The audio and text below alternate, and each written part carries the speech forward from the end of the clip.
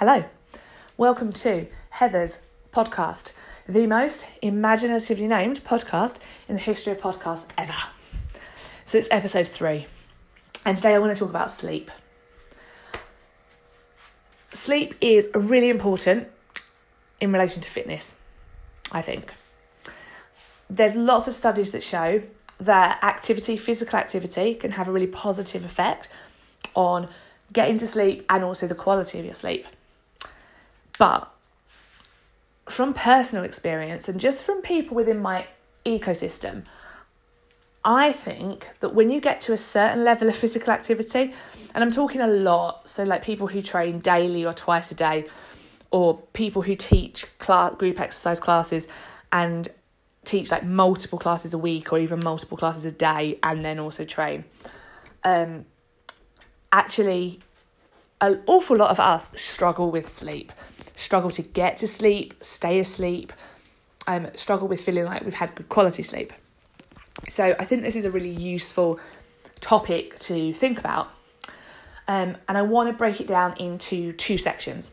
So the first section, I want to be really brief, like 5 minutes, just some of the effects that lack of sleep can have.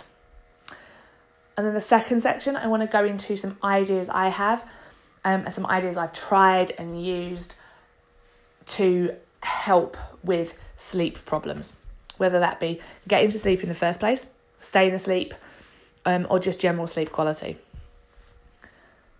So, firstly, sleep. The negative effect of lack of sleep on the body. So start off with just pointing out that I'm not talking about this is what happens if you get less than 8 hours sleep a night, because I think for a while it's been long accepted that the old notion of you must have at least 8 hours sleep a night has been pretty much disregarded. Some people certainly do. Some people need 8 or 9 hours sleep a night, but some people don't. Some people function really well on 4 or 5 hours sleep a night. That's going to depend a lot on your genetics. So I'm not saying these things will happen to you if you don't get 8 or 9 hours sleep a night. I'm saying these are some of the effects that can be seen if you don't get enough sleep for you personally on a regular basis. I'm also not saying that if you have like 2 or 3 nights bad sleep, these things will start to happen. I'm talking more if you regularly struggle to get enough sleep over long periods of time. So there are 6 sort of effects that I think that can happen if you don't get enough sleep on a regular basis. So effect number 1, lack of energy. It's kind of a given. If you're tired, you're not going to have as much energy. If you don't have enough energy, you're likely to skip training sessions. And if you do get to the gym, you're more likely to train with less intensity, which if that happens on a regular basis, you're going to struggle to see progression over time. Effect number 2, your mood. You're likely to be grumpy and moody if you're not getting enough sleep on a regular basis. Probably, again, really obvious, because that's normally the first sign that someone's tired, when they're being a mardy ass. But if you are regularly feeling sort of grumpy and in a bad mood, again, you're more likely to skip training sessions. But you're also, again, more likely to not put as much effort in and not want to be there and just feel lethargic and like, I can't be asked with this. And if that happens on a regular basis, even if you're going to the gym, your progression is likely to drop off. Reason number 3, your appetite can increase. So there's evidence to show that your leptin levels can decrease if you don't get enough sleep. So leptin is the hormone, the chemical that tells your brain that you're satisfied. So if those levels decrease, it's harder for you to recognize when you've eaten enough. If you are trying to lose weight, if you're trying to lose fat, the likelihood is, I hope, that you're on a calorie-controlled diet of some sort and you're trying to create calorie deficit. If your appetite increases because of lack of sleep, it's harder for you to stick to that because you're going to be hungry, or you think you're hungry. Reason number 4, kind of linked to that. Lack of sleep can also affect your cortisol levels. So that's the stress hormone, effectively, in your body. Stress, in my view, there's kind of 2 types of stress. So there's one type of stress that we think about, and that's the stress that we feel in relation to external things that are happening. So if you've had a bad day at work or an argument with someone and you're stressed, quite often you can go to the gym and you can have a really good workout and get it all out and then feel really good afterwards and be like, oh yeah, exercise completely reduces stress, which it does.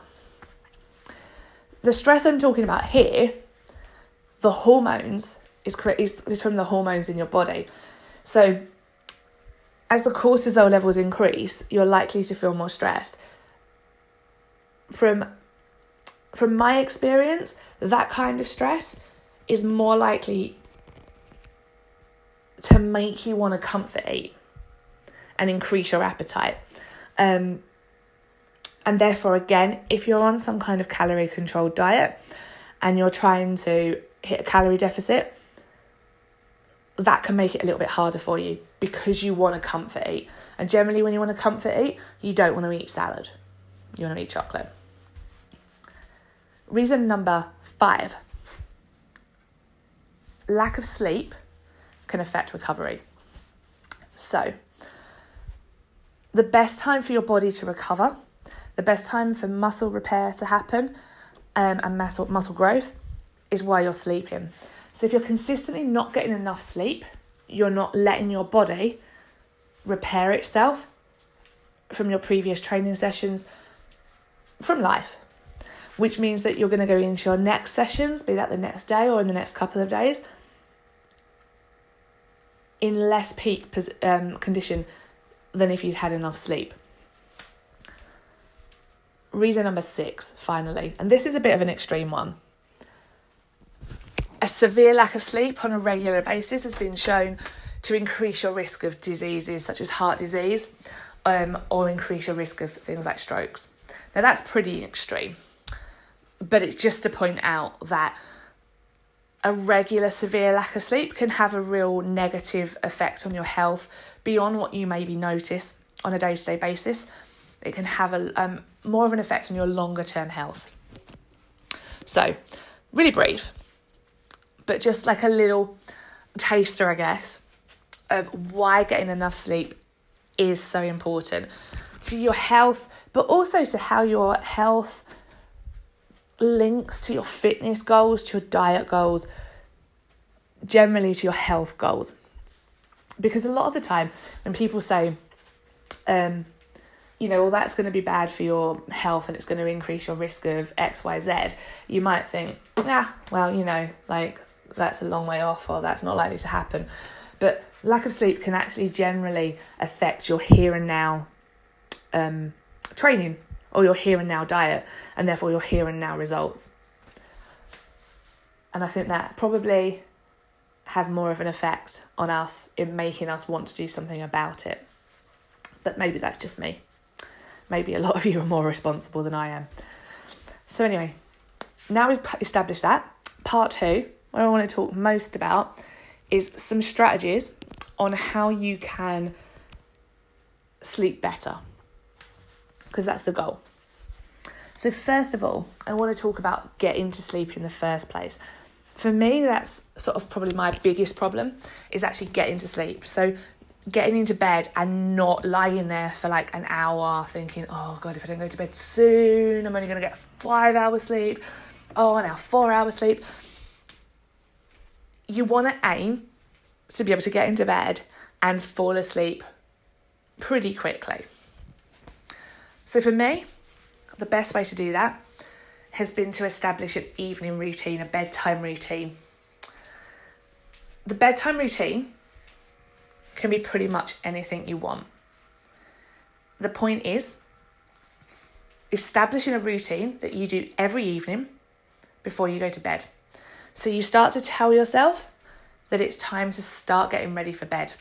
So your body starts to read the signals of what you're doing, and it knows it's going to be going to bed in half an hour, in an hour, and it starts to get itself ready to sleep, so that by the time you get to sleep, you're ready to fall asleep. So personally, my bedtime routine would pretty much be have a hot drink. So something like, I'm trying green tea at the moment, and I'm not a massive fan of herbal teas in general. Generally, I would quite like a hot chocolate, but generally have a hot drink, have something warm, sit on the sofa, let myself relax. Then, go into the bathroom, clean my teeth. Then, get into bed, or get onto the bed, and do some light stretches. My lower back gets really tight, so I've kind of got myself a little lower back stretch routine that I can do on the bed lying down. So it's quite relaxing, but equally feels quite good. Get myself ready for bed, because I do find when I'm lying in bed, my back can get quite tight.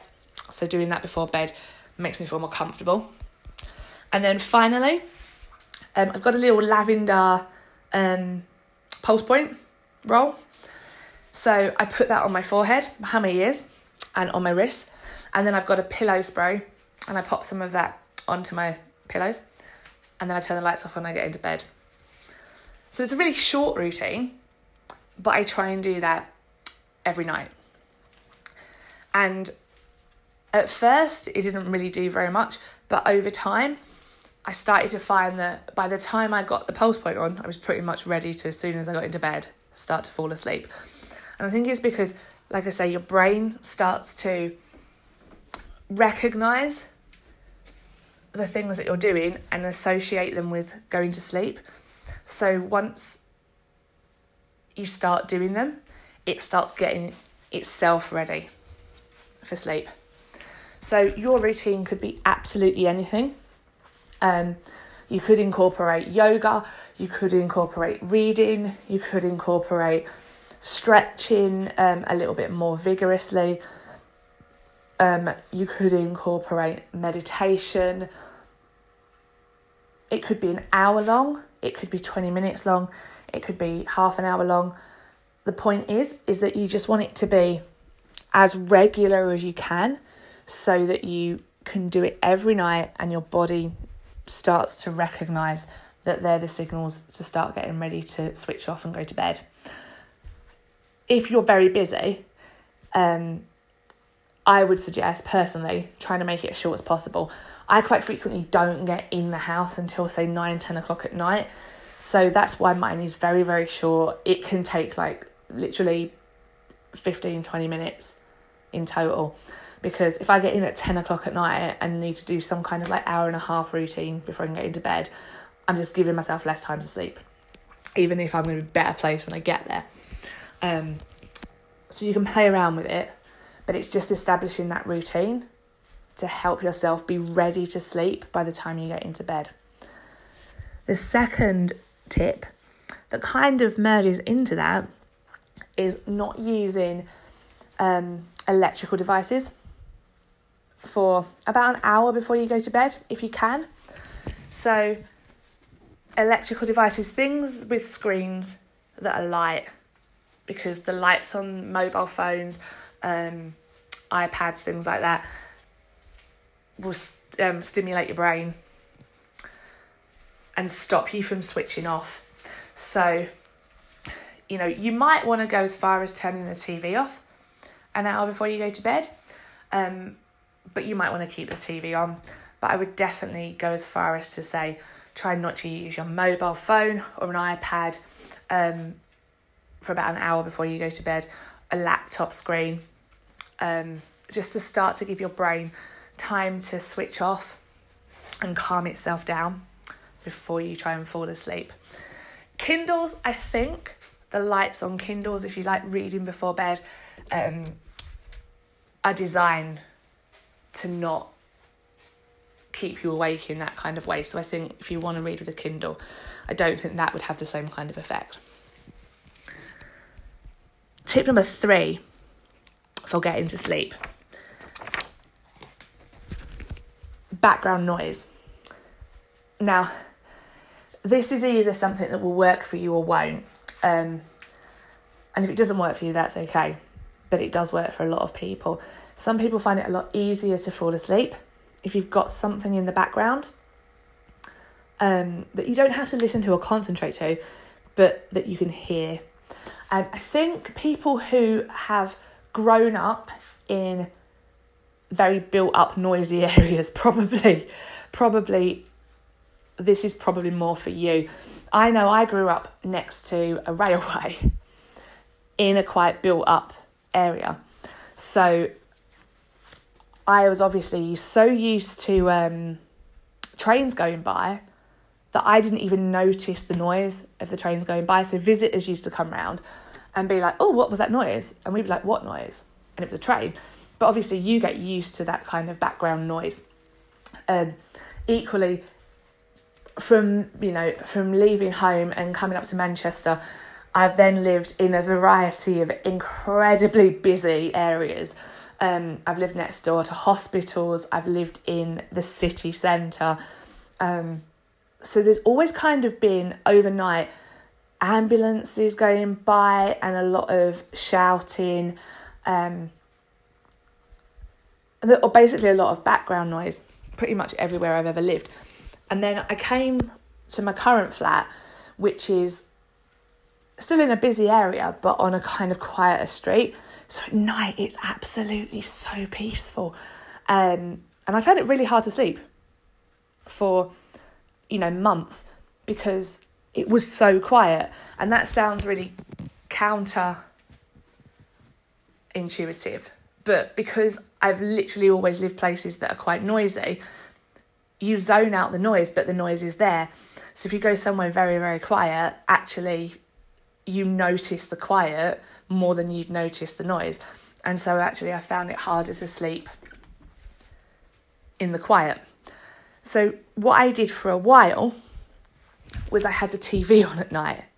Now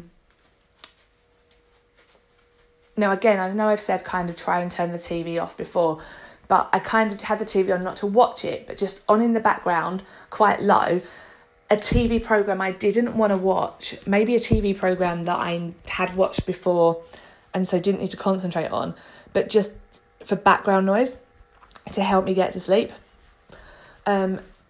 So that might be something that works for you if you struggle to get to sleep, but you think that a little bit of background noise could help. You can put your TVs normally on a timer, so they turn off after a couple of hours.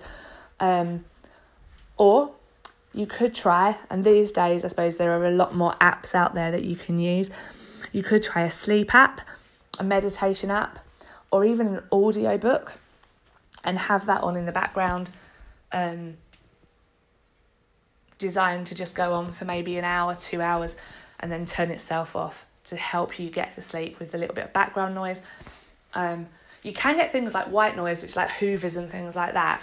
Find that a little bit odd. That distracted me more. I think I was more used to sort of hearing people talk and things like that. But again, it depends on what works for you.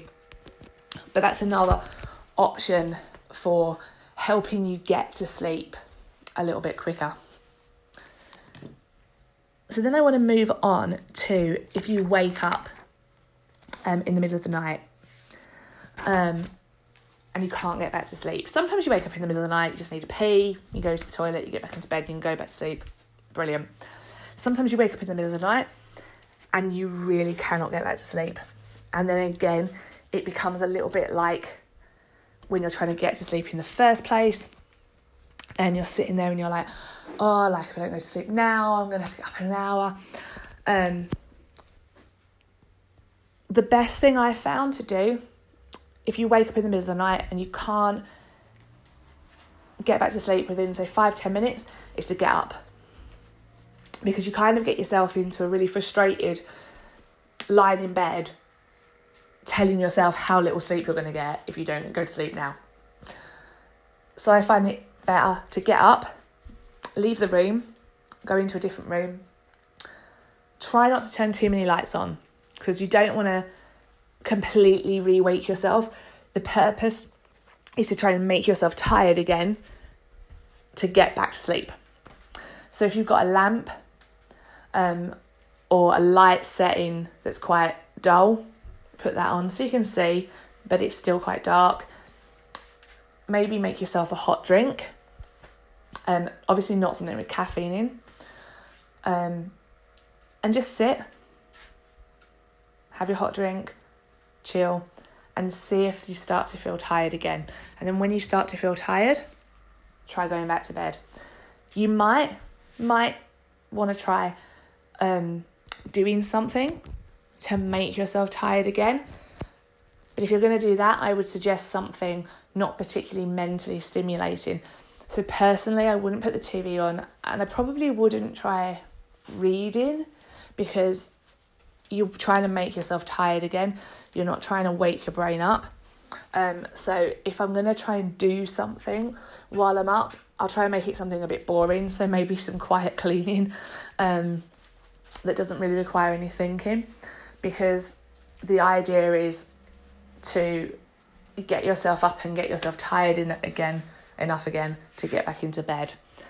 What you might even want to try doing is repeating your bedtime routine, but on a slightly more mini scale, to see if that can signal to your brain again that you need to go back to bed. So you might, if you've got a really long routine, you might not want to do all of it, but you might want to try sort of a little abridged version of it, a couple of bits of it, the last couple of bits of it, just to see if you can trick your body back into wanting to go back to sleep. Get back into bed again. If you still can't get back to sleep, again, I would just get back up again and keep on trying until you can eventually go back to sleep. It might take you, if you find you're waking up regularly in the middle of the night, it might take you a few nights to kind of get your body into a habit of recognising that it's tired again and going back to sleep. So it's kind of about repeating routines on a regular basis to start to see the effects, rather than, the first night that you do a bedtime routine, or the first night you try getting up if you're struggling to sleep and it doesn't work, giving up on it, because it's about getting your body into habits and your mind into habits, and obviously that takes time and it takes repetition. The other thing that works, I think, I say really well, but I think is important to note, both about getting to sleep in the first place and then also about waking up in the middle of the night, is that you really ideally want to try and get into some kind of regular sleep cycle, because, and I'm guilty of this, and I'm trying to work on it, because I know that it's probably one of the biggest problems, one of the biggest reasons I have problems sleeping sometimes, is I tend to wake up when I need to wake up. So on the mornings I teach at 7 a.m, I will wake up at 5. But if I don't have to be in work until 9, I won't wake up till 7.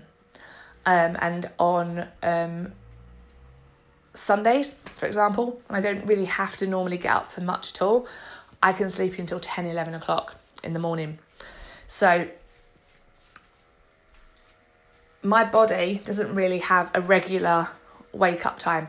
Because it doesn't really have a regular wake-up time, it doesn't really respond particularly well to having a regular go-to-bed time. So, like for example, on a Sunday, so I'm recording this today, I got up at 11, but I'm going to try and go to bed at around about 9 o'clock. Except on the other days I go to bed at 9 o'clock, I've got up at 5. So today I've been up for less time, but I'm still going to try to go to bed at the same time. But obviously my body probably isn't going to be as tired at 9 o'clock because I didn't get up till 11. So it's going to be harder for me to switch off and go to bed because I'm not going to feel as tired as I normally do if I got up at 5. So if you can get into a habit of getting up at roughly the same time every day, regardless of whether you need to or not, your body will find it easier to get into a rhythm where it also goes to bed at a set time every day. you're going to feel equally as tired to want to go to bed at that time. So as much as you can have routines where you tell yourself it's time to go to bed, and routines to get yourself back to sleep if you wake up, the fact of the matter is that if you're tired enough to want to go to bed when it's bedtime, and then sleep through, you're probably going to have less of an issue anyway. And one of the key ways that you can want to go to bed at a certain time and be tired enough to go to sleep is to have got up early enough for that to feel like your natural bedtime. So if you can go to bed at roughly the same time every night and get up at roughly the same time every morning, you'll probably find it a lot easier to get to sleep and then stay asleep.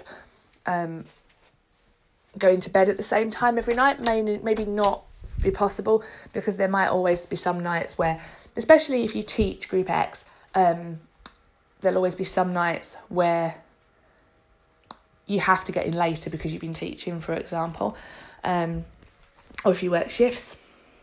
But if you can roughly get up, go to bed at about the same time, that's going to help. And we probably all have control over what time we get up, realistically, because on the days you could lay in, you just choose not to. And then if you want to have a nap in the middle of the day, do you know what? If you need to have a nap, you need to have a nap. But that routine could well help both with getting to sleep and staying asleep. And then finally, I want to talk about sleep quality. One strategy that I've been working on that I found quite useful on how well I sleep. So I actually have been using a sleep app. It's free. There is a paid version, but there's also a free version called Sleep Cycle. But you could equally use a pen and paper for this. So for a month, I recorded my day, some key indicators about my day, and then how well I slept. So when I say key indicators, I made a note of the last time I drank coffee or caffeine, the time of day I exercised, or if I had exercised that day, how I felt, how stressed I'd been, or how relaxed I'd been, whether I was on my period or not, my mood, just general, anything that I thought was noteworthy. The time I ate, that was another thing. That day, the last time I ate, not obviously every time I ate. So how soon I ate before bed. And then in the morning, I kind of made a note of how well I slept. So, did I find it hard to go to sleep in the evening? Did I wake up in the middle of the night? How did I feel when I woke up in the morning? Did I feel tired? Did I feel energized? And I did that for about a month. And I kind of looked for patterns. And in that, you can establish little trends. So, for example, caffeine doesn't really affect how well I sleep. So if I have coffee just before bed, it doesn't seem to have an awfully big effect on how well I sleep or how hard I find it to get to sleep. But exercise does. And on the evenings, I teach in the evening or train in the evening. I tend to get to sleep quite quickly, but I don't tend to have a particularly restful night's sleep, and I wake up quite a lot.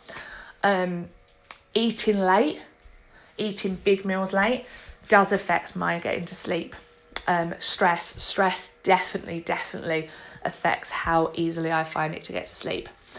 My